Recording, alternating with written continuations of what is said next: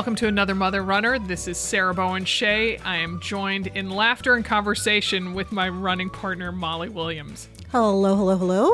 Oh my goodness, Molly, you were making me laugh before we got on the show. So, let's talk found change, because you have not been on the show in a while, Molly. What's up with that? Why have I not included you in the show? You have more important people to talk to, more interesting people. No, I do not think so. In fact, I'm positive of that. I don't. So today, as we record, this is the last day of the month. So I asked you to do a tally of how much you found in November, and then I promptly forgot to do my own tally. because you had so much change. It took so it would long have to taken calculate. me so long, exactly. Because I have found a total of 8 cents. Oh, 8! You've really Yes, upped the tally. Yeah. But I found one on my way home from your house. Nice. And you found? I definitely found over more than $1, because I had a really great weekend in terms of finding money. It was a holiday weekend, so I got to run in the daylight more than I normally do. But I found a quarter on Saturday and a quarter on Sunday. And you found a quarter when we were out running together. Yeah, that was on Sunday. Which was a very sad day for me again. So my October total was 4 cents. I know, that's unreal to me. 4 cents. Yeah. I believe my October total was kind of somewhere between I think it was 63 cents. And the look on your face, you're like, yeah. But we were both off to a very slow start in November. A lot of leaves, dark. But Yes. but the really sad part was, so you found those pennies at the beginning of our run. Yes. And then, Bless you, Alex. But I did find one then when Right. Yeah. we So let's started tell looking. the story. Okay, Yeah, so let's tell the story. So we're running, and I spied a single penny. yeah, and so whenever there's one change, you want to look for more change. So And that's definitely the Molly move. right, so I started Capital looking around trademark, for Molly more move. change. Yeah. But then you find change right next to the change you found, the penny. But then I did find a couple more pennies. You did, and I So- also love that I then quoted Hamilton, and I said, "Look around, look around." That's right. and so then I'm like, "Oh, penny, penny, penny," and you said, "Stop looking around." Need to put blinders on you. Right. So we went on a little further, and then I think And then that's when you found your penny dump. yeah. Then I found like 4 cents. I You think. did. Yeah. So then you did the Yeah, yeah. penny, penny, penny, and now I was very excited for you. Right. And then we went on a little further, and I thought I saw this quarter out of the corner of my eye, and I turned around and looked at the quarter, which was not a quarter. It was just a piece of fabric or something. And you find a quarter right in front of actual you, quarter. which would have been right in my path, and I would have seen it. I know. And that is the way the universe is working for me this month. But it is the end of November. December is coming. 2016 will be over. Yes, it will be. We can get the big pen out. And that's That's a wrap. done. That's a wrap. We are out of here. We're going to move on. So, but that Sunday run, so I want to expand on that. So we're running, I'd given you the inside track, which we have decided, and now I'm blinded by the sun coming in through the basement window. It's wonderful though, that we've decided that usually the person who's on the inside track has an easier time finding money. Right. So I'd given you the inside track, and we are running, and there's a lot of parked cars, and we're coming up along one car, probably a Subaru, given that it's Portland, and you drop back, like make a dive, Yeah. and I know what you're diving for. Right, and there it as, is in front as of you're you. making for a dive, I'm looking forward, and I'm like, oh, look, that's a quarter right there. Yeah, right. And so then, but then we kept running, and I found a single penny, and then you found a single penny. Right. So we had a very fruitful Sunday. Sort of. But then Krista, Oh my goodness, Krista, that little elf from Disney. Oh, goodness. What'd she find? Like she found over at $1, right? Or pretty Oh, she close found to it 2 and change? quarters, a dime, a penny, And that a was dime, a nickel. Thanksgiving or the day after Thanksgiving, right? Oh, I think it was Thanksgiving, because that was the day you and I Oh, ran yeah, together. She and ran earlier. yeah, and she said that she found some of them next to a pile of leaves, and then she actually looked under the leaves to find more. And she did find more, didn't she? She did, and she gives all her money to Every Mother Counts. Yeah. So you and I have the theory that when you give money to charity, Right. that you find more. Because, I mean, my gosh, Samantha Hopkins down there in San Antonio, Yeah. her picture on Instagram, I mean, her hand wasn't even big enough to display all of it. She said she found $1.66. Crazy. So it is my intention sometime in the next 2 years to get back to San Antonio. 1, because I love the stuffing out of that city. And 2, because I'm going to go running with Samantha in her home environs and see if this is for real. Yeah. And also, like, And where she finds it, because I have a theory. well, what is your theory? Well, the people have reasons that their pockets are emptied. Oh. That they are participating in activities. Oh, look at that you. that things fall out of their pockets. You're implying that sometimes people drop their trousers. This family show. So that's what I'm thinking. And so that your implication is that where Samantha runs might be places where, let's say, illicit activity happens. Perhaps. Yes. Yeah, but well, she does say she finds a lot of it in bar parking lots. Exactly. Right. You know, but we've done that on. Sorry. I never lose any change. You need those coin purses, and they stay much more secure. No, what I mean is that based on that theory, on New Year's Day, you and I ran through and we found some change. parking lots. But we didn't find a lot of change. We were in the bars, are in populated areas, so I think she might be more secluded. Larger parking lots, more opportunity for alone time or some private time. This is a family show. We're gonna change the subject. So we're talking about. And I'd like to also ask, in your scenario, when you say private time, now I'm thinking you might mean people who are by themselves who are dropping money. Whereas I'm envisioning there being two participants. Yeah, okay, gotcha. Because otherwise, I don't think you're. We need to change the subject. So on Thanksgiving, we went, and aren't we thankful for friends and family? Isn't that nice? Such wholesome things we were thankful for. I know. So, I am very thankful. And we ran with my lovely daughters. Yes, two of your three lovely daughters. Two of my lovely daughters, Lainey and Lucy. And I did find one penny on Thanksgiving, which I practically had to get into a fist fight with you. And my oldest daughter said to my middle daughter, yeah, this is what it's like running with them. In total disgust. And then it wasn't long after that, they're like, we'll see you later. And they just ran off on their, because we were also too slow. They did. And I was happy to see them go, quite honestly. I mean, they listened to this podcast. No, I loved every minute of it, but I'm glad you guys got an opportunity to be together, because I know that's what you needed. Oh my gosh. And we were glad you left so we could talk about you too. So. It was also so funny, that argument that they got into. Like, it just came out of nowhere. So Shopping. Lucy, your middle daughter, got a holiday job at Anthropology, which of course then we're all like, ooh, we get a discount too. And so that Lucy said to Lane, your older daughter, something about going shopping. And she was like, I'm not going to go shopping. And suddenly I was like, wow, this turned from oh, isn't it wonderful to, how is this an argument? And I just I think smacked you on the arm, and we just did some eye rolls. Sisters. Yeah. Sisters. But so that we ran for, 75 minutes. You found that one lone penny, and then, on... Which you tried to claim. Despite the fact that I have no money. I had to step on it. Well, there was a bit of an argument about who saw it first, and I said, I am not giving it to you. Right. Which is the Molly, that's Molly move number 2, which is to put the foot on it and to just have that be elbows out. End of conversation. Sharpened elbows out. Yeah. And, but then on Friday, you had to work. Total bummer for you. And I being self-employed, could run whenever I wanted. And it was a holiday. And I found 2 dimes on the same street, but not next to each other. And then on Saturday, I went around by myself specifically to find change. And I ran on a street that I have never run on before in my life. And there was a quarter waiting for me. And I had envisioned it. When I started, I thought, there's a quarter out there waiting for me. Oh, there you go. I made it happen.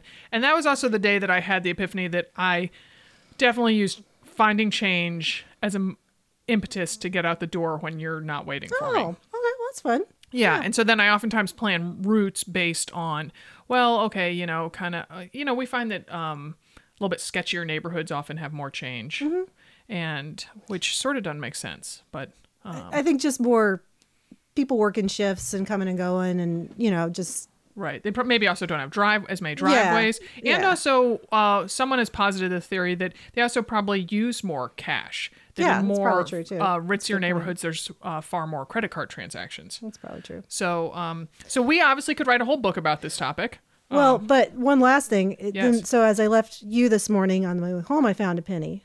And I thought, oh, well, there we go. There's a penny. And then I had this feeling that maybe Sarah left that for me because that's your route from my house. Yes. Your house to my house. Yeah. And then I went up a little farther and then it looked like there was another penny. I'm like, oh, look, she left a whole trail of pennies for me to make me feel better. Of course, with gum. And then I was like, no, I guess she didn't. Or maybe that's how I work. I leave 1 penny and 1 wad of gum. But that would be nice because that was funny. Also, I bet you thought that because But it wouldn't count. I don't want pandering. Yeah, It would be sweet, but I'm not even sure I would count it. that I did meet you. You didn't meet me almost until I got to your street, which typically we meet in the middle. And I did specifically say, oh, let's run a certain route so that you're dropping me off. Right. And you're like, oh, she was laying the groundwork. Exactly. Yeah. Yeah. See, you almost got credit for that. Yeah, you played your cards right. Yeah, no, it was because I had to, because we started later today because you are off work. Yeah. And Daphne likes me to wake her up at 7:15 and we were starting at 6:15 and I told her we wouldn't be back. I wouldn't be back until 7:22. Guess what time I walked in the back door? 7:22. 7:22. That's timing it. Yes. So we've alluded also to one other thing is that your 2 older daughters currently are runners, and now your youngest daughter is joining the team. The squad, as she calls it. The running squad, as Ellie calls it. Yeah. So, and Lainey, my oldest, has been running for a couple years, and she was home for Thanksgiving. And Lucy is training for the holiday half, which is a week from Sunday. So she's very excited. A popular race here in Portland. Yeah, about running her first half marathon. And we were sitting around the living room talking about various things.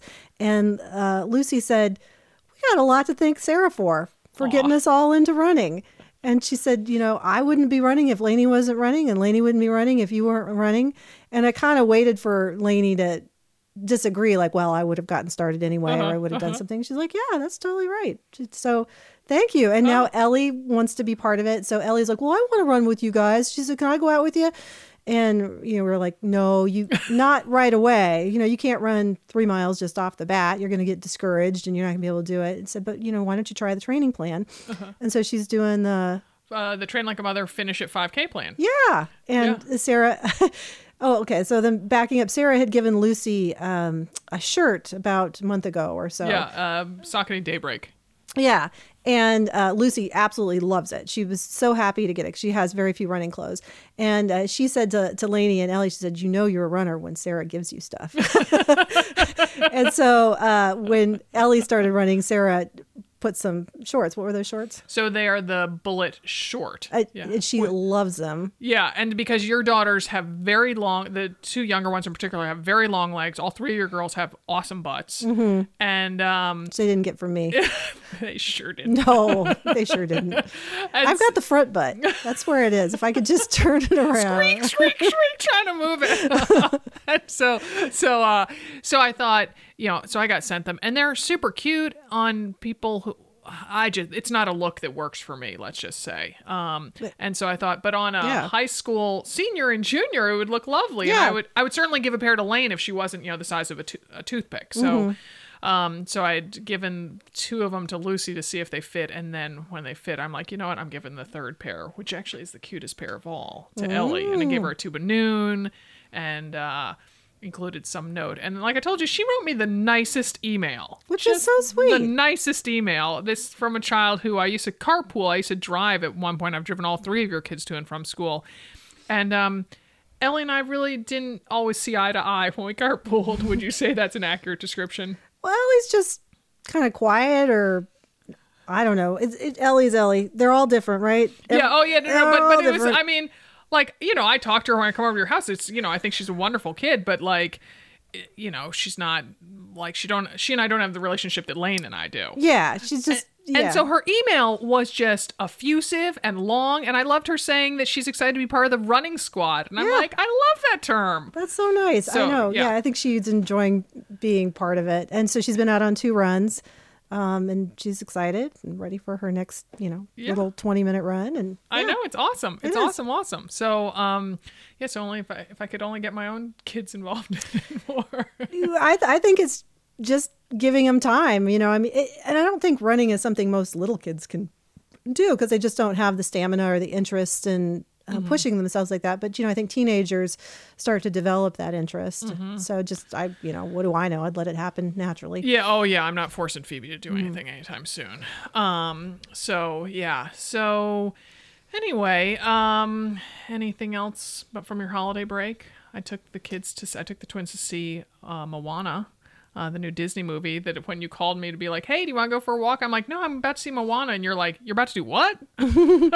So I realized, it's a generational thing. And that was a good one.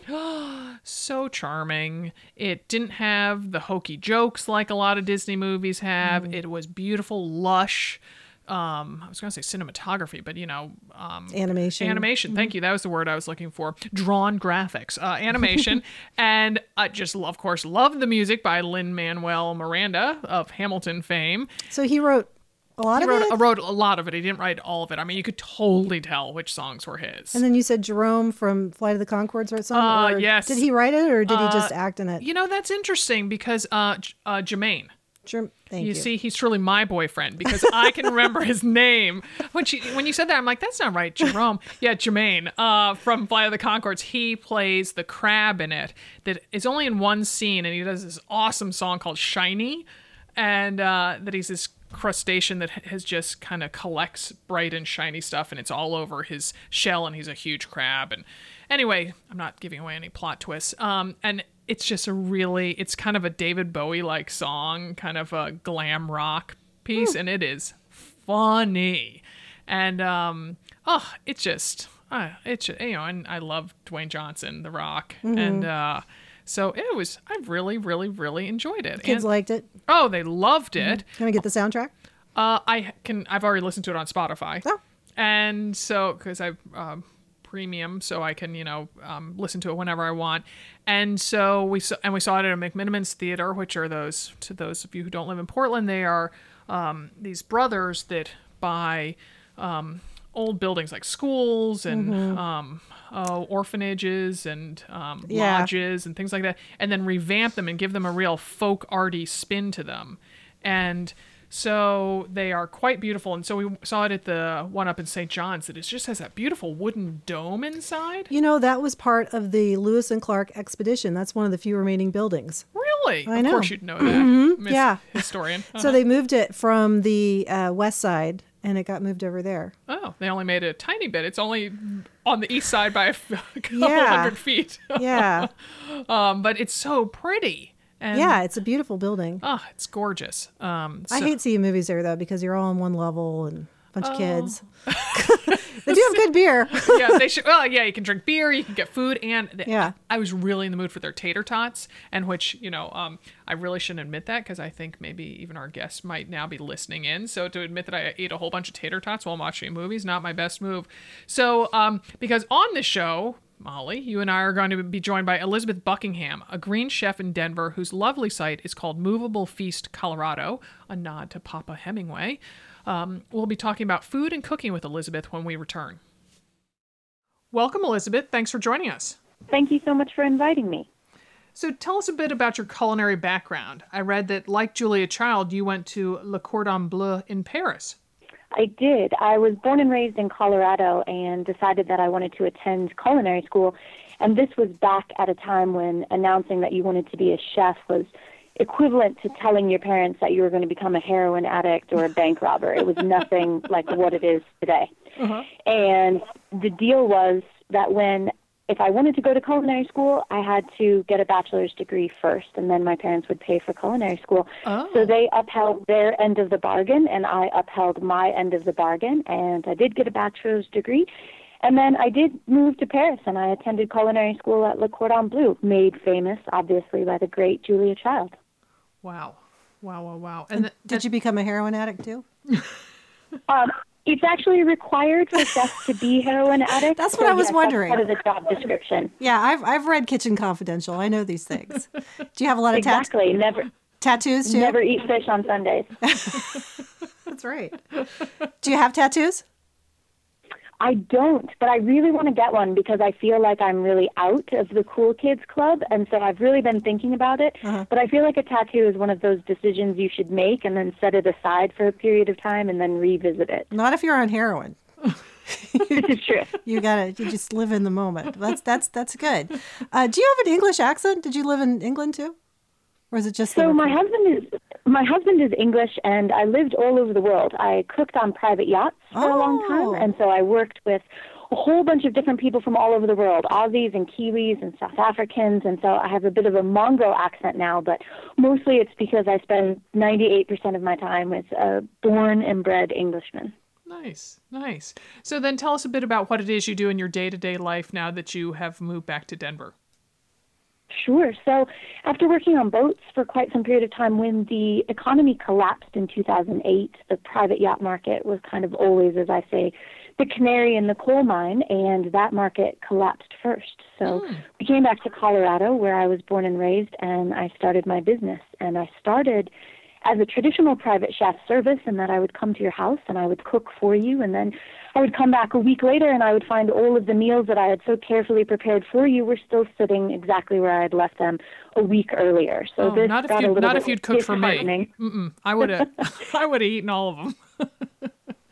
And so my business sort of evolved because I was asked to teach at a local grocery store, to teach a cooking class. And I was absolutely hooked from that first time. I love to talk, and I love to talk about food, and I love to stand up in front of people and show them that cooking doesn't have to be as complicated. And like Julia, you can drop the chicken on the floor and pick it up and dust it off and keep on moving. And I realized that teaching people to cook was where my heart really was, that I want to get people back in their own kitchens. Very good. What was the first thing that you taught to cook at the cooking school? Or at the grocery store? Oh, my goodness. It most likely was probably something like roasted vegetables. I always think of starting with the basics. I think so much of the time we try to make cooking so much more complicated than it needs to be, and I always talk about demystifying cooking, in that I want to have lots and lots of chefy tricks and chefy flavors, but I want it to be something that at 5:30 on a Tuesday, when everyone is hangry and you've had a long day, you can still put something together. It doesn't have to be a 6-hour process. If you have 6 hours to do it, that's great, but that's not practical every night of the week. We like that realistic attitude. That's the way I am. It's just getting dinner on the table, and I can usually find something that I can throw together and, have a good wholesome meal. It's not that complicated after you've done it for a while, is it? And that's exactly it. And I always talk to people who say, all right, how can I be a better cook? And I tell them, well, you have to actually cook. It's like starting an exercise program. People say, well, how do I lose weight and get more fit? And you say, well, you have to exercise. And they go, ooh, deal breaker. And the only way that you're going to get better at cooking is to actually cook. I mean, you can watch all of the television programs and things that you want, but you don't get to be, amazing at anything until you started practicing basically Malcolm Gladwell's 10,000-hour rule, which is to say you've got to do this in order to understand how it works. Yeah, that's absolutely right. I see that you're an urban homesteader, that you have chickens, bees, and a huge garden. You must have a lot of time on your hand to do all this preserving of fruits and vegetables every year. You want to tell us? That sounds wonderful. Tell me about that. It's a little bit of a labor of love and a lot about wanting to know what I'm eating and where it comes from. And it also comes from wanting different and unique flavors that I can't necessarily purchase in grocery stores. I think that in many cases, the food industry kind of wants to convince people that they can't really do things at home. They can't make their own yogurt. They can't make their own hummus. They can't make their own granola. These are all things, we'll do this for you because you're so busy and that sort of thing. And I want cooking or preserving or any of those to be seen as more of something that you want to do rather than, obviously, canning and preserving used to be a chore that you had to do because obviously you weren't going to eat during the winter if you hadn't prepared everything. And now it's something that you can choose to do. And I want people to know what joy there is in that. So it takes time. I mean, you take, a couple of days to do it in August or something. But man, come January, when you crack open a jar of tomatoes and make fresh tomato sauce, you forget how much work that was in August and you think this is amazing. And it's completely worth it. Mm-hmm. I have to say things like, it's not on the scale that you're talking about, but I get, I'm fortunate enough to get purple carrot twice a week, and the vegan meal kit delivery system. And so some of the recipes have you do a quick pickling of like carrots or jalapenos or things or red onion. And before, if someone hadn't sent me a recipe and the ingredients and said, here, do this, I'd be like, there is no way I'm quick pickling something. Like, that is like just a step up that I'm not ready to take. And once I did it, I'm like, oh my gosh, these are so good and fresh tasting. And now when I see a recipe that in like Bon Appetit or something that has that, I'm like, oh, I can do that. I know how to do that. And doesn't have to be super intimidating. And that's a perfect example of something that's basically a chefy elevation. Essentially, you're taking something that's really, really simple, or maybe something that you have an abundance of, and you're making it into this incredible condiment that takes something so simple, like roasted or grilled meats or vegetables, and really elevates that. And that is a perfect example of the type of simple thing people can do at home. They just don't necessarily know that they can do that, and that's what I set out to do. Yeah. What kind of things do you grow in your garden? Just about everything. I live just outside of Denver, so I am in a high plains desert. We obviously have some pretty serious water issues here. And it's amazing how much food you can grow in a small space. When I tell people that I have this little mini urban homestead, everyone kind of assumes that I live on acreage. And I don't at all. I live on a regular suburban lot in an older neighborhood. I have raised beds, and I grow everything from tons of lettuces and greens, kale, chard, everything in that family. Obviously, in the summertime, tomatoes are just the king, and I give them as much real estate as I can possibly manage. But things like carrots, lots and lots of onions, tons of fresh herbs. We don't do really well here on long season crops, so things like your melons or things that are taking, 6 months to slowly ripen don't do that well here just because we have late last frosts and early first frosts. But you can grow a lot of things here. Wow, that's impressive. Do you think your raised bed's like the size of a one-car garage, or is it bigger than that? So I actually have a couple of different ones. We used to refer to them as the horse coffins, which is not at all appropriate, but completely accurate, because if that gives you any idea, basically when they were empty, you could have put a full-grown horse in there. Laying down with legs extended, or more kind of curled up? Molly's a veterinarian. Because go ahead. I think that the horse would maybe have to have his legs tucked up a little bit, but other than that, he could definitely nap in there comfortably. Let's just say that. And so I have those, and then I also have some shipping crates, which were used. My husband works at an automotive dealership. These huge mufflers and other parts come in these wooden shipping crates, and they are the most perfect raised beds I've ever seen. So I have some smaller ones and some larger ones, and it's the perfect example of repurposing something that was going to be thrown away anyway. I know. I love that. Oh my gosh. Did you think of that yourself? My husband brought them home and said, I thought this might be a good raised bed. And I looked at him and I said, how many women are so pleased when their husband brings them trash? Yeah. Literally, he brought me trash. That's pretty and it was good. Such a perfect gift because it was exactly what I want. And I think the whole point of gardening is to keep it as economical as possible. What's the point of telling people to grow things in their backyard if they have to go out and spend $5,000 outfitting it? It doesn't really, to me, make a lot of economic sense. Absolutely. And as you know, the little sentence I read about your garden, I'm seeing Martha Stewart's garden. That's what I'm seeing, in my mind's eye. And to hear you describe it, it does sound, much more realistic. And it's hard to believe you're getting that much produce out of what you're growing in your backyard, that you have stuff to can. I mean, we live in a really shady neighborhood, and I'm not much of a gardener. I got some raspberries in the backyard. That's about it. But I can imagine if I was growing something, I'd get about enough for a couple salads and I'd be done. So that's awesome. One of the coolest things about lettuces, and one of the reasons I always try to teach beginning gardeners to grow lettuces, is because most of the varieties are what's called cut and come again, which is exactly what it sounds like. Instead of taking that lettuce out by the root, you literally just snip off the leaves, and the lettuce is just going to think, oh, I don't have any leaves. I should regrow those. And then you come back out a week, 10 days, 2 weeks later, and there your lettuce has made some more lettuce. And the cost effectiveness, when you think about sort of your bags of pre-washed lettuce at the supermarket, maybe that's $3 or $4 for an organic bag. For $3 or $4, you can get millions of lettuce seeds, and they just keep growing. It's a miracle, seriously. Oh, that's good. Wow, look at you. You even grow them from the seeds rather than buying the little plants themselves. You're good, Elizabeth. She is good. I try to be serious. I should have been born in the 1850s. I'm literally Laura Ingalls Wilder trying desperately to survive in modern times. It's hard. Can I tell you that we were just talking about Laura Ingalls before we hopped on the podcast because I have my Laura Ingalls doll from when I was a child, and she's here in the little room that we record in, and she has a very inappropriate little card on her because of this whole long what inspires people, and this is what inspires our podcast producer. So anyway, so Laura's sitting right over here, and I'm glad she's pleased that you're talking about her. So so we know that the Another Mother Runner tribe is hungry for food and cooking advice. So rather than ask the questions that were binging around in my brain, we fielded questions from social media.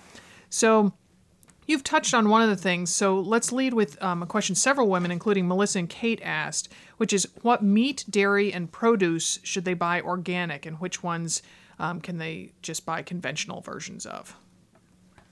This is such a good question, and one that I would say is probably the most common question that I receive in my cooking classes. And it's tricky. This is a tricky question because everyone sort of fits on a different continuum of how much money they have available in their grocery budget. Mm-hmm. And I'm very willing to acknowledge that not everyone can shop organic all of the time. Mm-hmm. One of the things that I would say in response to this is especially when it comes to animal products, so meat, dairy, and eggs, instead of being so focused on the organic, I would ask people to be a little bit more focused on how the animal was raised. Mm-hmm. The reason I say that is because you can have organic anything, which simply means that that animal was fed organic feed. That animal may never have gone outside. It may never have lived its sort of normal cow or chicken life, but simply the organic label says that that feed was organic.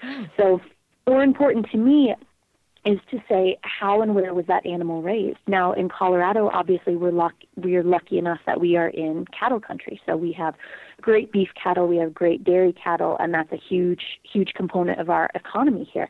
And I would just much rather say, know your farmer, know where that animal is coming from. And there are plenty of farmers who do amazing jobs raising incredible products that are not necessarily certified organic, but they have taken such good care of those animals. So, and if people don't live in a place where they could buy it from the farmer or at a farmer's market, something like that, I mean, are there signs at the supermarket that kind of tell you those things? This is so delicate. So many of the labeling that we use on our food products is not regulated. So, for example, the term free range or the term grass-fed or the term natural, and I'm treading very carefully here because obviously this is a pretty controversial subject that people have some strong opinions on. None of those terms that I just mentioned are regulated. So you can slap that on anything you want. Wow. And that is something when you are shopping at the supermarket, it's difficult for me to say to you, look for this particular label simply because in many cases it's meaningless. And that's part of the reason why people have such grocery store stress, which I completely get it. You go and you stand in front of the meat counter and your little head explodes because you just think, I don't know what any of these mean, and I want to make the best choice for my family, and blah, and then you just burst into tears and run away, which is not the point of grocery shopping at all. So that's why I would say if you can buy from, anyone where you can talk to the people who are selling you the meat, ask them questions. Where did this come from? Where do you guys get it? What do you think about it? Because I think in cases of different grocery stores, butcher shops, in many cases people do want to talk about it. And if they're proud of where that product came from, they're happy to share that with you. But labels are tough. Most of them are meaningless. Sorry. No. So, and speaking of grocery shopping, I saw on your site that you do guided grocery store tours. So give us a few pointers that gals can glean, what they'd glean from one of your tours. Absolutely. So we focus on some of the basics that people are familiar with, which is to say mostly you want to shop the perimeter. That's where your freshest products are. And that just has a lot to do with grocery store aesthetics. That's obviously where your coolers are because you need electricity. So your more processed foods are going to be in the center of the supermarket. One of the most important things that I emphasize all the time is plan your meals. I know that is not sexy. I know there is nothing. It sounds like I'm telling you to sit down and do homework. But the only way to get dinner on the table quickly on a regular basis on busy, stressful weeknights is if you know what that plan is in advance. And I always say that no one loves playing the what's for dinner at 5:30 game. It's a horrible game. No one loves it. It is. We hate that game. Yeah. And people play it 4 or 5 times a week. And it is something where it's just like compound interest. Spend 1 hour on a Sunday morning planning your meals for the week, and the amount of value, the amount of time actually saved over the course of that week is so much more than the 1 hour that you devoted to it.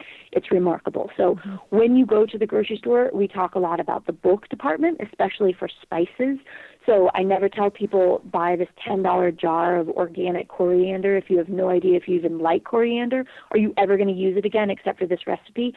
Many good grocery stores have bulk departments for spices, so you can get a quarter of a teaspoon, whatever amount you want, and that's great to save money and also not clutter up your cupboards. Can I just interject and say that Whole Foods just stopped doing that? And maybe it's an Oregon thing or maybe it's a nationwide thing, but I was so ticked about that because, I'm like, forget it. It's $5 for that little jar. I'm not going to get that, so I'm not going to make that recipe. And then there I am standing there in the supermarket being like, okay, well, that's one dinner's blown. And so now I have to, plan on the fly as I'm standing there because, cumin seed costs too much money.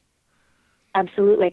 And that's something, the bulk spices, it is a huge issue. And because cooking at home, again, like gardening, should be more economical and budget friendly.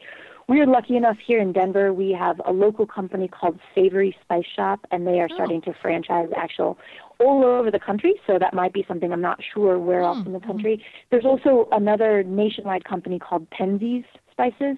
And if you have those small spice shops, because I know that our Whole Foods here does still sell the spices in bulk, but I know that's not true of all of them.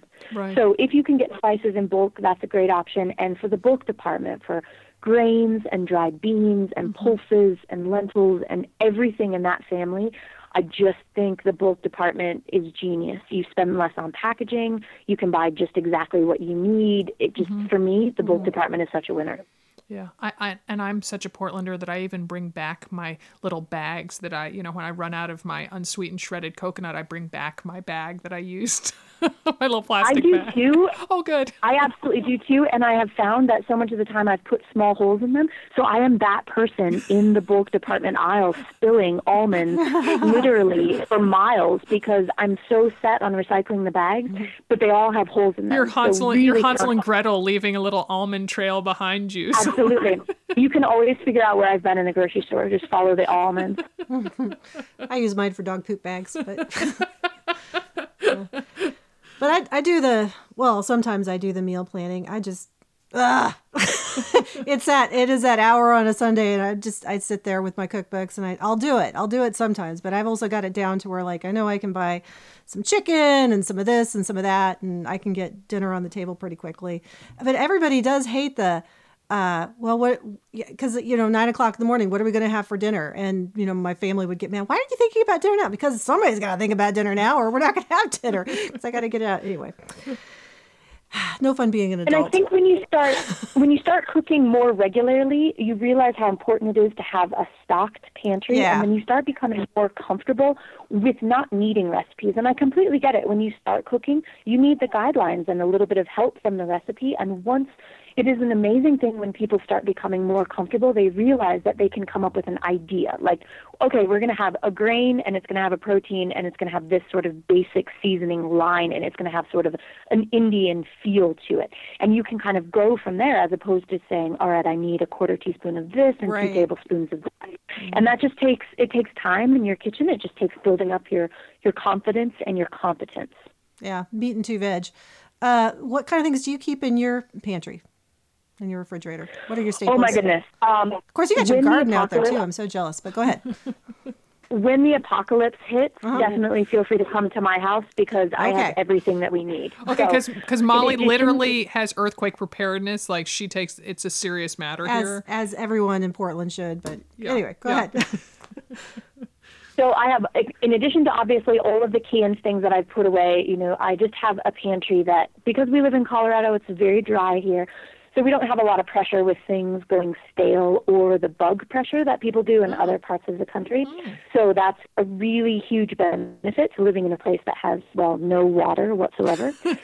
So pantry staples that I always tell people to have, just kind of your basic lineup of your whole grains, pastas, rices, beans, lentils, all of those kinds of things that last for a good long time. I've got a really obviously well-stocked spice cabinet that has some things that are a little bit more unusual, a little bit more different, because I cook so frequently. And then things like basic sun-dried tomatoes, roasted red peppers, those kind of things can be made into a million different things that don't require you necessarily always having fresh vegetables on hand. And one thing that people always forget about when they think about their pantry, frozen vegetables. They have gotten such a bad rap over the years. Right? Molly and I talked about this on a recent run. And you were giving me grief over my frozen vegetables. I'm like, that's probably better than the canned and sometimes even than the fresh, especially when they don't look any good. Yeah. Thank you. Absolutely. I'm liking vegetables are so inexpensive, and I'm not talking about obviously the ones that are drowned in cheese sauce or whatever. I'm talking about the ingredient is one thing. It's frozen peas. They cost like $1 for a huge bag. You don't have to worry about what's in it, and you don't have to worry about stuff spoiling, because one of the things I talk about so much in my classes is food waste. Everyone's heard it by now that we waste 40% of edible food that's produced, which is tragic. And when you have frozen vegetables, that is something you can put into a soup or a pasta or a stir fry or anything, and it's much less likely to turn into a horrible slimy mess at the bottom of your vegetable crisper drawer. Yeah, don't know what you're talking about there at all. Oh my gosh. Everyone knows about the crisper drawer sludge where you open it up and you go, that smell. I don't even know what that was. I don't know what that was. It was your aspirational vegetables. I heard that somewhere. Absolutely. I thought that was good. Yeah, I use meatloaf and chili to throw in all the stuff that's going bad. All the leftovers, all the stuff's going bad. It goes into meatloaf and chili. The kids never even know it's there. And, you could add peas to a meatloaf and some beans, some leftover beans to a chili, or some mystery meat goes in there. I never know. Except that Molly's kids listen to this podcast, so that gig is over. They think I'm a good cook. The jig is up. They like my cooking. And that's the kind of thing, like I said, that you start being able to do without a recipe. And I always talk about clean out the fridge soup, which is exactly the same thing, where you put all of the random half of one pepper, a little bit of spinach, and some brown rice or something. And the same thing with frittatas, because frittatas are such a perfect way to add all of those vegetables into what's basically a crustless quiche. So that is a great way to clean out your fridge as well. Yeah, I do burritos or tacos or whatever. Yeah, I get all the vegetables out and they go into, because you can mix them in with the meats and the sauce, or you can have them out fresh to put in as an add-on. And we do bowls and stuff too. Another good way to use stuff up. We're sisters from another, I don't know, another mother, another century something. So going back to the social media questions, Nicole asked a question that I'm particularly curious about now that my older daughter is vegetarian and my younger daughter wants to follow in her big sister's footsteps. So what are some different ways for a vegetarian to get enough protein in her diet? This is another great question. So we here in America are obviously pretty obsessed with protein. You only have to look at all of the different foods that are coming out. Everything is enhanced with protein, whether it's granola bars or cereal or smoothies or anything. We have somehow been sold this idea that we're not getting enough protein. And I would argue that we get plenty of protein and not enough good quality protein, which is a totally different, because statistically, we eat a lot of protein simply because obviously that traditional American diet tends to be very meat heavy. So we eat a lot of protein, but a lot of it is very, very cheap meat. So when it comes to vegetarians and potentially vegans, there are so many great choices for protein. Number one, above all else, quinoa. I cannot... The quinoa marketing board of the universe should literally hire me to be their spokesmodel, because Somebody made a joke at my class the other day. They said, "Do you ever teach a class that does not use quinoa in some recipe?" And I wanted to say, no, I don't.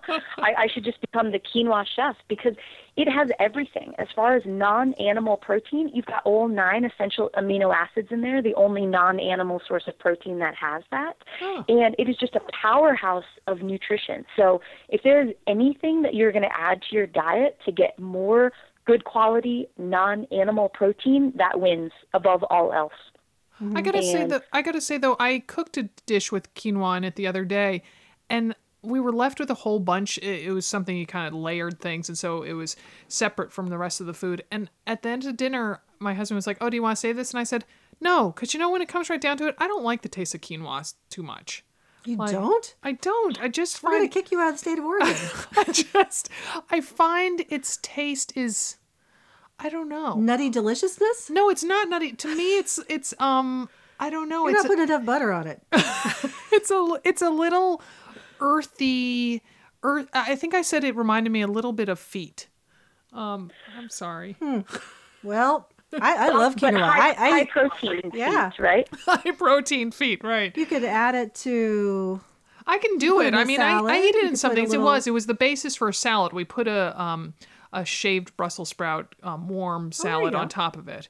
And it was good all mixed together, but don't make me put a whole bunch of mouthfuls of quinoa with nothing on it in my mouth. Oh, I eat it for breakfast with honey and butter. Look at you. I love quinoa. I eat quinoa all day.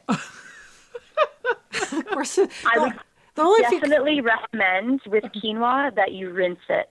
Rinse it if the you're not rinsing it. quinoa. Oh, Because that's quinoa has bitter saponins on it, which is the root word of soap, and it's the plant's natural defense mechanism. A lot of the quinoa that's being produced nowadays, they're telling you that it's rinsed and rinsed. I just rinse it anyway because some of that flavor that you might be getting out of it might actually be those saponins, and it's not the quinoa's fault. Basically, I'm going to defend quinoa all day long. No, here, so I'm I gonna am stand liking strong this on because mine. that's funny because when I looked, I thought, I should really rinse this. And I thought, no, I'm going to be lazy. It was Sunday. I didn't rinse it. Oh, I've never rinsed it, but I will. Wow. I'll start rinsing. I rinse all my rice, so it's easy enough to do. So Yeah. let me be clear and say that I'm talking about rinsing it before you're cooking it. Yes. Just Yes, for right. anyone who's listening and they might be thinking to rinse it afterwards. Right. So That would- definitely rinse it before you're cooking it, and that does get rid of a lot of that, shall we say, earthiness. Can I ask then for a real technical question? I always wonder when I do rinse my, whether it's lentils or rice or now quinoa, I'm never quite sure what to put it in that has small enough holes. And the only thing I've found in my kitchen that works is my flour sifter. So, or should I So be... the flour sifter is great, but to be honest, for something like quinoa, I rinse it in the pan that I'm going to cook it in. And what I mean by that, Oh. because quinoa is so small, that I take a big, shallow pan and put the quinoa in there. And also because I come from a high plains desert, water very, very precious here, I can't stand the idea of just running the water over it. So I run the water to kind of fill it up, so I cover it, sort of swish it around a little bit to get everything off. And then I drain it, but because I'm going to put it straight back on the stove, I don't worry about getting every last bit of water out of it. Gotcha. I mean, I drain it as well as I possibly can without dumping it with all the into lid the sink. and with the lid on, so that just the water's just sneaking out through the little crack between the lid and the pan. Exactly. And okay. I just do not stress about making sure that it's perfectly dry because, quite frankly, I'm just going to add some more water or some Right. chicken broth or something like that. So I'm not going to sweat it about getting all of that water out because, yeah, it is super tiny and then half of it ends up down the sink and then you're mad. And that's not fun. Exactly. That's the way I do my rice too. I have a great big stainless steel bowl. I have 2 great big stainless steel bowls. I use them for everything. And I put my rice in there, swish it around with the water, rinse off the starch a few times. So I'll do the same thing with the quinoa. Yeah, and then I rinse the bowl out with a little water, add that to the rice to get the bowl clean, put it in the rack. Call All it good. ready to go. I know. Wow. See, we're sisters. I know I'll do the quinoa. That sounds great. They don't have arsenic in quinoa like they do the rice, do they? Probably because it's grown in South America. Because most of the arsenic's up in the United States with the rice. Yes, the arsenic thing, to be honest with you, I think is a little bit of media panic. I would not feed it to teeny tiny babies just because their systems couldn't absorb it. But I have to be perfectly honest. I would rather you eat a little bit of arsenic in rice that you cooked yourself than the majority of things that are sold as quote unquote food. nowadays. Yeah. Oh, that is some smackdown language you're talking there, Elizabeth. That is, I like it. I'm treading very carefully. No, but I like it. I like that you take stands on things. Yeah, no, I totally agree with you. I eat plenty of rice. I rinse it. I don't rinse it afterwards. I know that was another thought, but I mean, I got other things to do, right? Yeah, Okay, yeah. but I want to talk to you about proteins and healthy fats. And the dairy aisle sometimes seen like it's a wall of fat-free and low-fat products, which taste terrible. So can you talk to us about full-fat yogurts and butter and things like that? So we kind of go on these bandwagons of various kind of ingredients. And for a period of time, we decide collectively that ingredient X is poisoning, giving us cancer, killing us, etc. Choose your own adventure on that one. And for a long time, fat was that villain, and fat was the one that we were all going to avoid. And everybody obviously remembers the Snackwells era in which you could eat the entire box of the green cookies because they were fat-free, and that was great. And the fact that there was a ton of sugar in there was not relevant, but they were fat-free, so we loved those. And now, finally, I feel like we're coming back around to acknowledging kind of the same thing that I said about protein, in that there's a ton of different fat in our diet, and some of it is great and some of it is terrible. So when we talk about something like fat or protein, it's really important to understand that it's not all created equal. And when I talk about healthy fats, I'm talking about things. I am a huge fan of full-fat dairy in all of its forms. So real butter, no margarine or no lab-created substances.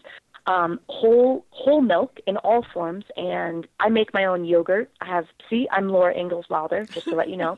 So there's yogurt in the dehydrator right now, and that is always full-fat yogurt, because when you eat as much yogurt as we do in this house, it becomes not very cost-effective very, very quickly to purchase yogurt. So buying milk and making it yourself is great. And the same with eggs. Eggs were a villain for so long, right? We're only supposed to eat egg whites. We're not supposed to eat egg yolks. I got to be honest with you, food ultimately should be about pleasure. And part of the reason why we cannot seem to stay on any particular regimen or diet, I hate the word diet, is because it implies some sort of sacrifice and some sort of horrible, I have to eat this because I'm being really good. And the whole idea of low-fat or fat-free, especially when you talk about things like ice cream or cheese, ice cream and cheese taste good because of the way that the fat sort of exists chemically in those two things, the way what happens to that dairy when it's turned into ice cream or when it's turned into cheese. This is part of the reason why low-fat or fat-free ice cream and cheese tastes terrible. It doesn't coat your mouth at all, and if it does it in this weird artificial greasy sense that is not good in any way. So if people want to have a fat-free dessert, eat some sorbet. I mean, that's just frozen fruit juice, and you don't have to worry that they took anything out of it. But fat-free ice cream, fat-free cheese, there's so much pleasure in eating good food. Why would you even bother? I would literally rather not have something to eat at all than eat fat-free cheese. And there's so much benefit to those good quality, healthy fats from animals that were raised well and cared for well. And I just wonder, do people think that cows give fat-free milk? They don't. I mean, they don't. So I wonder if people understand, when you talk about sort of whole unprocessed foods, anytime something is not basically the way that the animal produced it or the way that the ground produced it, it's been refined, it's been processed. So when it comes to dairy specifically, full fat all the way. Awesome. Wow. Get behind that. Yeah. Molly, you're the poster child for Molly. She's gonna hang up, pictures of you in her kitchen. So meal ideas were a big theme among the questions from particularly our Facebook page, and so we're gonna go in order of meals. So Karen asks for healthy winter breakfast ideas. She said she loves smoothies but needs something warm in the winter, especially after she runs. And I can so relate to this question because I used to always have a smoothie for breakfast, and I also have Raynaud's syndrome, so I have terrible circulation to my hands and feet. And so I was like, wow, why do my hands then always turn white when I'm, enjoying my smoothie? Duh. And then I have to say that on our Facebook page, Melissa chimed in with what sounds like a delicious suggestion. Sweet potatoes. She bakes them on the weekend, and then she warms them up in the microwave and puts some cinnamon and pecans on them, which I thought sounded really tasty. But so, Elizabeth, what are some other whole food suggestions? Well, I think Molly wants to field this one with the quinoa with the honey and butter, right? In the morning, Molly. Thank you, Elizabeth. I think that sounds good. You're welcome. You're welcome. Any kind of whole grain breakfast porridge. We kind of get in this rut that it's just oats, and that's the only kind of breakfast cereal we can eat. I'm of the mind that anytime you're in the kitchen, I always want you to have the mentality of thinking 2 steps ahead of yourself. And what I mean by that is, if you are making something right now, if you're going through the effort to make or cook something right now, make more of it. In 99% of cases, you're going to find a way to use that. So whole grains, perfect example. Make a huge batch on a Sunday, whether it's brown rice or quinoa or spelt or farro or whatever your favorite one is, I don't care. Don't season it with anything, and then it can be used for both sweet and savory applications throughout the week. So especially in the wintertime, I am definitely a warm kind of porridge with maple syrup or fruit or jam or whatever I have on hand. And I'm just going to take whatever I have out of the fridge and make that maybe a little bit of milk, honey, anything like that. So don't be bound to just oats. Going back to my love affair with quinoa, that makes an amazing breakfast porridge, as Molly already knows. And always be thinking about how many other things this ingredient can be used for. The thing I'm into right now is the Scottish oats. They think they just grind them up a little more. So I do that. I've done a big pot of it, and then, we eat it all week. And then I put on butter and honey. And then if I have time, what I like to do is I've got the oats, and then I put on grated cheese, onions, and then an egg on top of that. Yep, absolutely. That is good eating. It's amazing. And that's what I was just going to say is, for example, for yesterday morning, super cold, and I had leftover brown rice with kimchi, scallion, and egg on top. So sometimes we think of things have to be traditional breakfast food. We have this kind of eggs and bacon or bagel and cream cheese. Like those are our only breakfast options.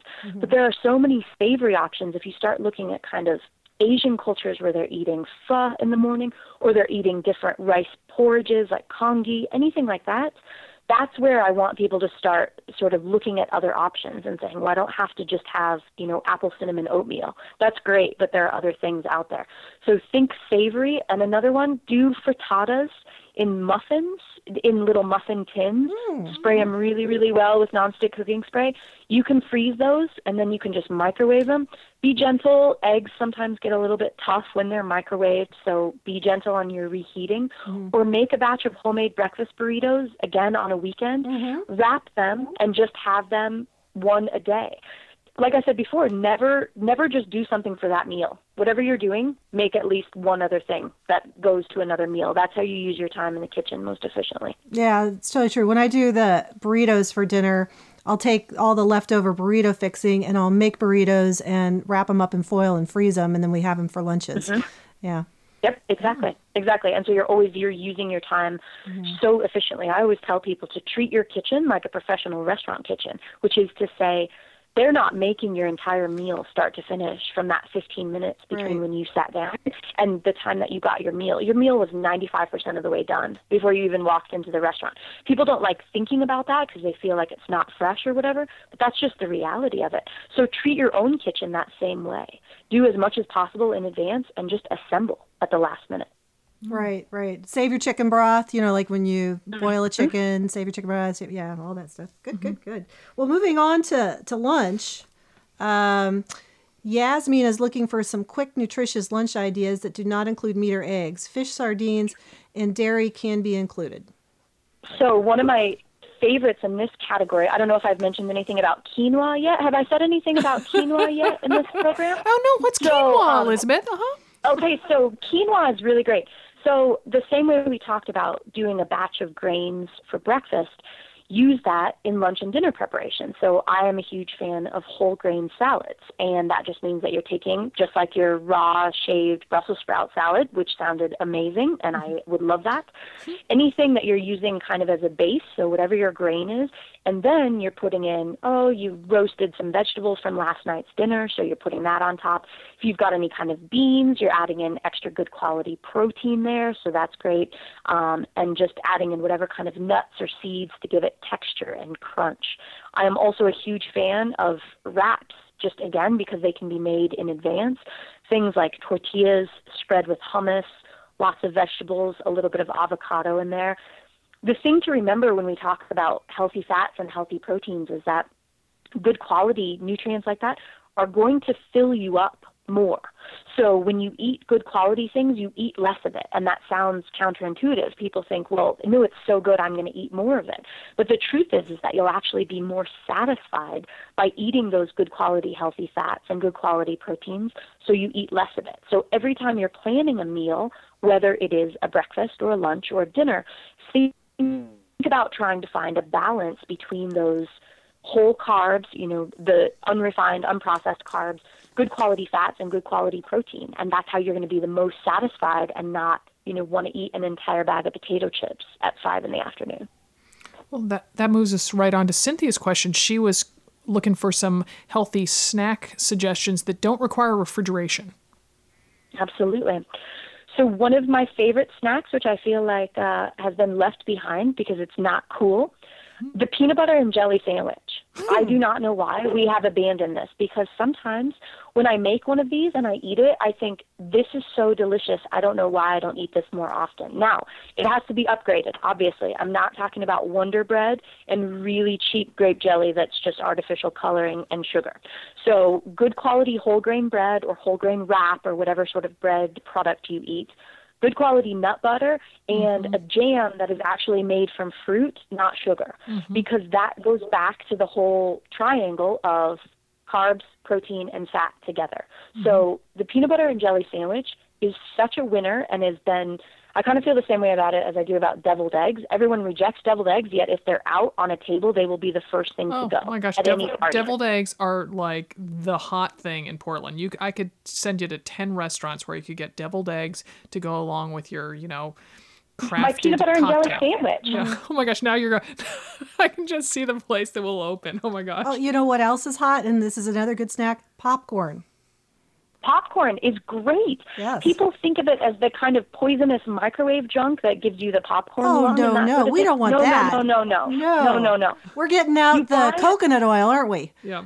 Absolutely. Yeah. You buy the popcorn in the bulk department and you pop it, and then you can put anything on it. I like to do truffle salt and Parmesan. Oh my goodness. Oh my goodness. That sounds good. I got into the nutritional yeast. Yum. Yeah. Nutritional yeast is absolutely amazing. If you're not doing any kind of dairy, that is great. Another thing that I'm a huge fan of for non-refrigerated are brown rice cakes, because you can just keep them in your office or whatever, and then avocado and salt on top of that. Oh, yeah. And I know it's Oh, a total variation on the avocado toast thing, and I ripped that off from, I don't know, Gwyneth and like 400 other people, but it's automatically, obviously, gluten-free if that's an issue for you, and you can keep it, your avocado can be at room temperature until it's nice and ripe. It's perfect and easy to put together. So big fan of the rice cake with avocado and salt. Oh, that sounds good. Dibbity would do this one because I heard it on a previous podcast of that Laughing Cow cheese with avocado on toast. And that is really good, although the Laughing Cow is processed cheese. Do you have an alternative to the Laughing Cow if you wanted? Oh, I guess you could do cottage cheese, couldn't you? Absolutely. Yep. That would be something, if you like any of the kind of more savory types of cheeses, I also like to do really, really thick yogurt and make it, this is a new trend as well, so mark it now that you heard it here first, savory. But you're in Portland, so you already have all the trends before we do. So savory yogurt. So you're thinking about kind of taking that yogurt and putting lots of herbs into it, garlic and lots of fresh parsley and that kind of thing. I don't know about and this. Using I have. I think I saw it maybe in Bon Appetit or someplace. Oh.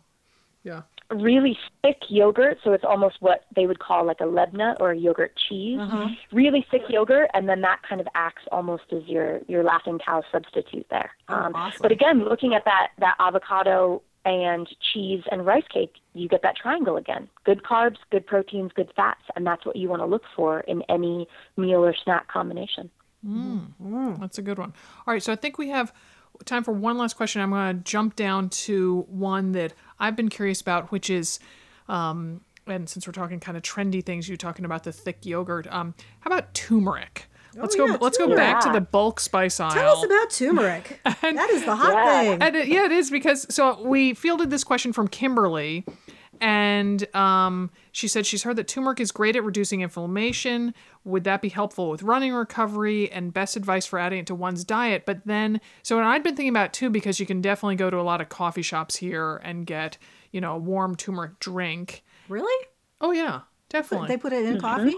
No, like make it a turmeric type tea. That sounds disgusting. Oh no, Is it good? Oh yeah, it's good. Like the place that I almost missed seeing you in the marathon at Eugene because they took so stinking long to make it. So it's kind of like a play on right. chai. Oh, okay. And so, then Kimberly posted that question, and then I was on the Epicurious app on my phone last evening, looking for the recipe for dinner, and saw that like on their homepage was this whole like homage to turmeric. So, talk to us about First of all, turmeric. I want to say that Homage to Turmeric is a really good band name, so you might want to write that down. Just write that down right now so that you don't forget that when you start That's your your band. tattoo, Elizabeth. When you start your heroin should be. addiction, you can get that going. That should be, although it's a little bit difficult to say, and if you've had one too many glasses of wine, you might stumble over that. So it's a little bit challenging. We'll we might work need on to it. work on that Yeah. one. So turmeric is amazing. Turmeric is a root, and you can buy it fresh at a lot of ethnic markets, which is very, very cool because it looks like kind of a tinier version of ginger root. They have it at Whole Foods here, at some of our smaller Whole Foods. You don't even need to go to the big mega Whole Foods. Exactly. And so it's really cool. You can buy it like that, and you can actually grate it fresh. And just when you think about, coffee or black pepper, as always, it's always better if you can grate it fresh. So if you have access to that, I definitely recommend buying the turmeric fresh. If not, although can I turmeric interject? is a great choice too. It does. Don't be wearing your nice off-white ivory sweater when you are grating that, because it does. Very true. It stains like your kids' markers that get left out with the caps off. So I mean, my because Do you have to peel it before you grate it? Does it have a skin on it? it's like a ginger. It does. Yeah, it's like ginger. I mean, it is technically edible. If it just tends to be a little bit fibrous, so you can definitely peel it. But the roots tend to be so small that, to be perfectly honest with you, I usually don't. But yes, turmeric and pomegranates, do not wear your wedding dress while preparing those. Just a helpful cooking tip. Exactly. Just a helpful tip. Yeah, everyone. and I mean I put fresh turmeric in a. It came in one of the purple carrot meals, and it was delicious. Oh my gosh, it was so delicious. But I gotta say that my fingers and fingernails were dark yellow. I thought it was kind of hip. I looked a little bit like it was like the next step past henna. I'm like, oh yeah, I did turmeric on my fingers. Yeah. Well, it just shows people that you're cooking with hip ingredients, and that's what's most important. Right. So you use it like pepper? So with turmeric, lots of different ways to use it. One caveat that I like to tell Americans, because we're not raised on a diet of bitter flavors like the rest of the world is, we are born and raised just on sweet, sweet, sweet here from day one. From rice porridge to our pumpkin spice lattes, we like sweet. And in a lot of the rest of the world, they're really more attuned. You think about like radicchio or arugula in Italy. You think about some of the Indian curry. Obviously, turmeric is kind of your primary spice that's giving traditional curry powder that yellow tinge to it, just like your fingers. And so when you grate it, sometimes people who are maybe not hugely familiar with it, they might be a little bit taken aback by what they perceive as overwhelming bitterness. And I would just like to say that bitterness generally reflects positive medicinal qualities in most foods. So I'll just throw that out. But roasted vegetables, it is great with leafy greens. So if, for example, you're going to saute a bunch of kale or chard or any kind of spinach or anything, grate some turmeric in there along with salt and pepper, maybe a little bit of cayenne. You can always put it into smoothies if you do a lot of, the green smoothies and that sort of thing. You can always grind it up in there. It is great in eggs. So if you're doing a scramble or if you're doing a frittata or anything like that. And then like you mentioned, just steeping it in hot water with some lemon or honey, or putting it into hot milk, again with some honey, and making it full fat milk, obviously, if I haven't been clear enough on that. And you are kind of making yourself like a turmeric latte sort of thing. Would And you grate there's it for tons that, and tons for the of- latte? Or would you put it in just a bit of a root? It really kind of depends on your preference. For me personally, I don't mind if my drinks have a little texture, but I understand that some people might not like that. So I would chop or grate it, and then you could always strain the drink before you were going to drink it if you're not a huge fan of, texture in your drink. So that would be just personal preference, but I just simmer it in there or just grate it. Something like a microplane, which is a great kitchen tool for Parmesan and nutmeg and chocolate and ginger and turmeric. Perfect for just really Oh my fine God! grating. Stop it! When I don't know if you heard what Molly said. She said knuckles, and I've been debating your whether knuckles. I've been debating whether or not to get a microplane for Christmas. And Jack and I just talked. My husband and I just talked about recently, and I'm like, but I'm so scared I'm gonna cut off a finger. And I thought, I should ask Elizabeth her thoughts about a microplane. I'm like, But you've done it, haven't you? I can't I've go done it. there. Oh. I get a microplane. Don't get a mandolin, for goodness sake. Oh, mandolin! That is a finger offing in the making. Oh my gosh, that's hilarious. Okay, so there's a difference. Well, but those microplanes are still super, super sharp. But you're just careful, Elizabeth, or do you wear a glove or? I just like to live dangerously. I don't even look while I'm doing it. That Laura Ingalls I'm Wilder, on she the just edge. went right for that microplane. She's a chef. She's used to having all the nicks and stuff, right? You've got all the cut marks. To be honest, I think the microplane, I'm literally not trying to be funny. Keep your fingers out of the way. Yeah. Seriously. Yeah. That's my tip to you. Well, you just don't want too small of a piece. If you're getting too small of a piece, stop. Don't go for the last little bit, right? Yeah, Back exactly. away. Put down the nubbin of mandolin ginger is a root and completely walk different- away. Oh yeah. No, I'm not. No, I take my fingers off with kitchen knives, and I'm very careful with the microplane, and I'm not going anywhere near a mandolin. Molly met up with me one morning. I've taken like the tip of my finger off several times, and I just like tape it back on. She did, and she shows up to meet me for a run with her fingertip taped back on. She bled through the thing because, of course, when she There's started blood running, it, made her heart pump faster. And so we had to stop at this total random stranger's house. And I got a bunch of electrical tape and taped it back on. Got to talk into the microphone. But speaking of bitters, one last thing, Elizabeth, because I like bitters. I bet you like bitters, right? Very much so. Yeah, black coffee, IPAs, right? I thought you meant bitters like The what you put darkest- in a The cocktail. darkest chocolate that Darkest I can get, Radicchio, all of those flavors. Love Arugula. 'em. You know what they say about people who like bitters? Because I do too.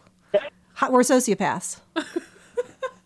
So there we go. That is totally unsurprising. I wasn't surprised either, actually.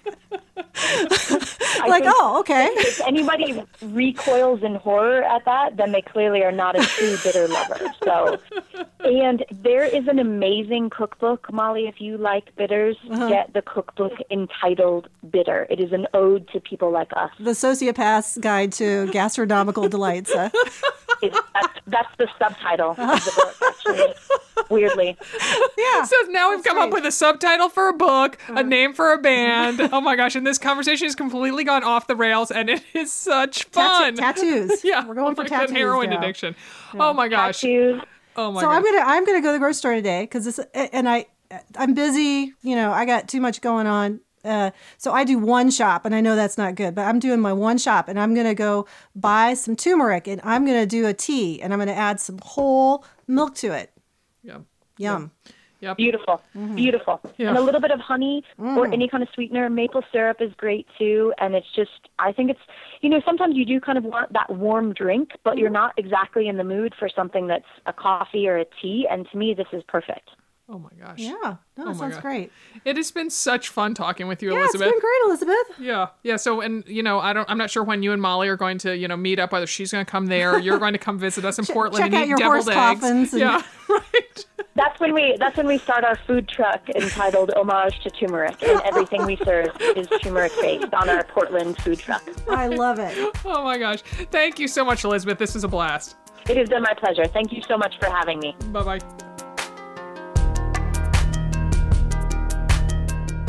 love her. I Just know, she's love. great. That was so funny though that you two were seriously kindred spirits. Oh, absolutely. Yeah, I'd love to have a farm and time to do that kind of stuff, but we can't grow anything here. Well, that's the thing not when she was Irvington. when she was talking about tomatoes. Oh, gotta get back to And my... I just thought, when she was talking about tomatoes, and I thought, yeah, we have raised beds with tomatoes, and maybe 1 in 20 tomatoes gets red for us here. Oh, yeah. I grew up in Ohio where you get beautiful tomatoes, and they start about July, and just scrumptious, and everybody has them. Here, yeah, it's just not hot enough, and we don't have the clay soil to get good ripe tomatoes at all. And you just get a few measly, mediocre tomatoes in August. I mean, I know people here like them. September even. Or even September. People here like them and appreciate them for what they are, but they are not Midwestern tomatoes. They which are is, not. No. They are not. No. No, And you we- would not be canning those. Or putting when them you in a wouldn't get jar. enough. You wouldn't get enough. You You might would as not well, get you enough. know, It wouldn't validate washing out the jars. No, here you could can berries. We get lots of berries Oh, and yeah. fruit. Well, and Jack makes his, and people go out and harvest those at the commercial farms and bring them home. Oh, and a lot of people do the urban scrounging. That's not the real name for it, but when they go around and there's maps of fruit trees. Yeah, And that's that- true. That's you- a good thing to talk about. Yeah, and so that our neighbors have a fig tree that is right on the parking strip. That's what they call it here in Portland. I don't know if other people call it that, but I see people out there all the time picking it, or the pear trees, the plum trees, the apple tree that is often where we you meet let up. them know and they'll come out and harvest it. Yeah. Yeah, so Yeah. it doesn't go to waste, which is awesome. My friend Joanna does a lot of canning, and her stuff is just wonderful. Oh, wow. I'm jealous that that she does it and I don't do it, but then there Well, we just are. go eat at her house. Then you can enjoy it. Yeah, Yeah. that's what I need to do. Right. Joanna, if you're listening. Oh, my goodness. Well, Molly, I'm going to actually let you head off to the supermarket. That sounds So, like a good yeah, idea. yeah. Do my weekly shop of apples and whole milk products and turmeric and Yeah, well, because when you got here, we were waiting on Alex a little bit. You were hungry finishing. now. I am hungry too. You were finishing making up your shopping list, and I feel you're going to add some things to it. yeah. So good. I will let you go. All right, thank you. All right. Well, Molly has literally headed off to the supermarket. So let's hear from Dimity in the Train Like a Mother Club. Hello. This is Dimity here, and I am sitting in a van driving back from Wayne, Pennsylvania, from a lovely party thrown by a badass mother runner that just found us recently on the Another Mother Runner podcast. So thank you, Kelly Tagg, for all your awesomeness. And we were just thinking about maybe we should record a Train Like a Mother moment, right? So what would you say, driver Cynthia? Yes, and you're not just in a van, you're in the Bammer wagon. I know. Tell us what's how have you decorated here? Well, I've written Bammer wagon on the side windows and hashtag Bammer on the back because we're full of Bammers here. We're full of Bammers. And what did you say that someone was going to say? Roll Tide? Yeah, one of my cousins said, you're going to get a bunch of Roll Tides. And I said, that's Bama, not Bammer. Yeah. Clearly really unfun. So Cynthia ran a half marathon today. Nailed it to the wall. Awesome. Yeah. Got Janine in the, we are in a minivan, right? That's a total Bammer wagon, right? It totally is. We've got Janine about to head for a marathon tomorrow. Janine, how are you feeling? In denial. In denial. All right. She's a woman of few words right now because she's in denial. We've got Maya, who just recently started running. Maya, what are you running tomorrow? I'm running a 5K called the Dazzle Dash. I'm gonna light myself up and light up the night. Nice. Do you have a lit up costume ready to go? I do. I have Christmas lights that are battery operated that I'm gonna wear on my head for tomorrow. Oh, awesome. For the Symphony of Lights. Symphony of Lights. Yep. What town is it in? Columbia, Maryland. Columbia, Maryland. Yep. So they are heading home tomorrow. So that tonight you're heading home tonight? Yes. Surprise! Wow. Breaking news. They are dropping us off downtown and then they're heading home. Wow. Cynthia, are you ready to drive after a half marathon? Lisa might be driving. Okay. All right. And then, in the back seat, we've got Lisa, who ran her first half marathon. Full marathon. I mean, not full. I'm sorry. Full marathon. Yeah. Hi. Have another glass of wine, Dimity. Full marathon at the Marine Corps Marathon a couple weeks ago. And while it wasn't the outcome you expected, you ran 26.2 miles, Bammer Lisa. Let's talk a little bit about that. I'm passing the phone back to you. Okay. Yes, I ran 26.2 miles in an hour more fun than I had planned. But you know what? We did it. We didn't stop. Woo woo! Woo!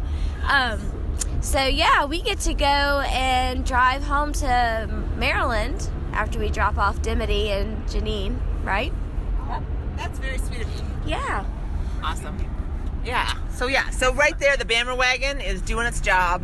There is our Train Like a Mother Club corner, brought to you live from highway outside. Are we on 76? 76. We are in 76. Nothing like breaking news, right? That's right. All right. We'll see you next week on the Tlam Club Corner.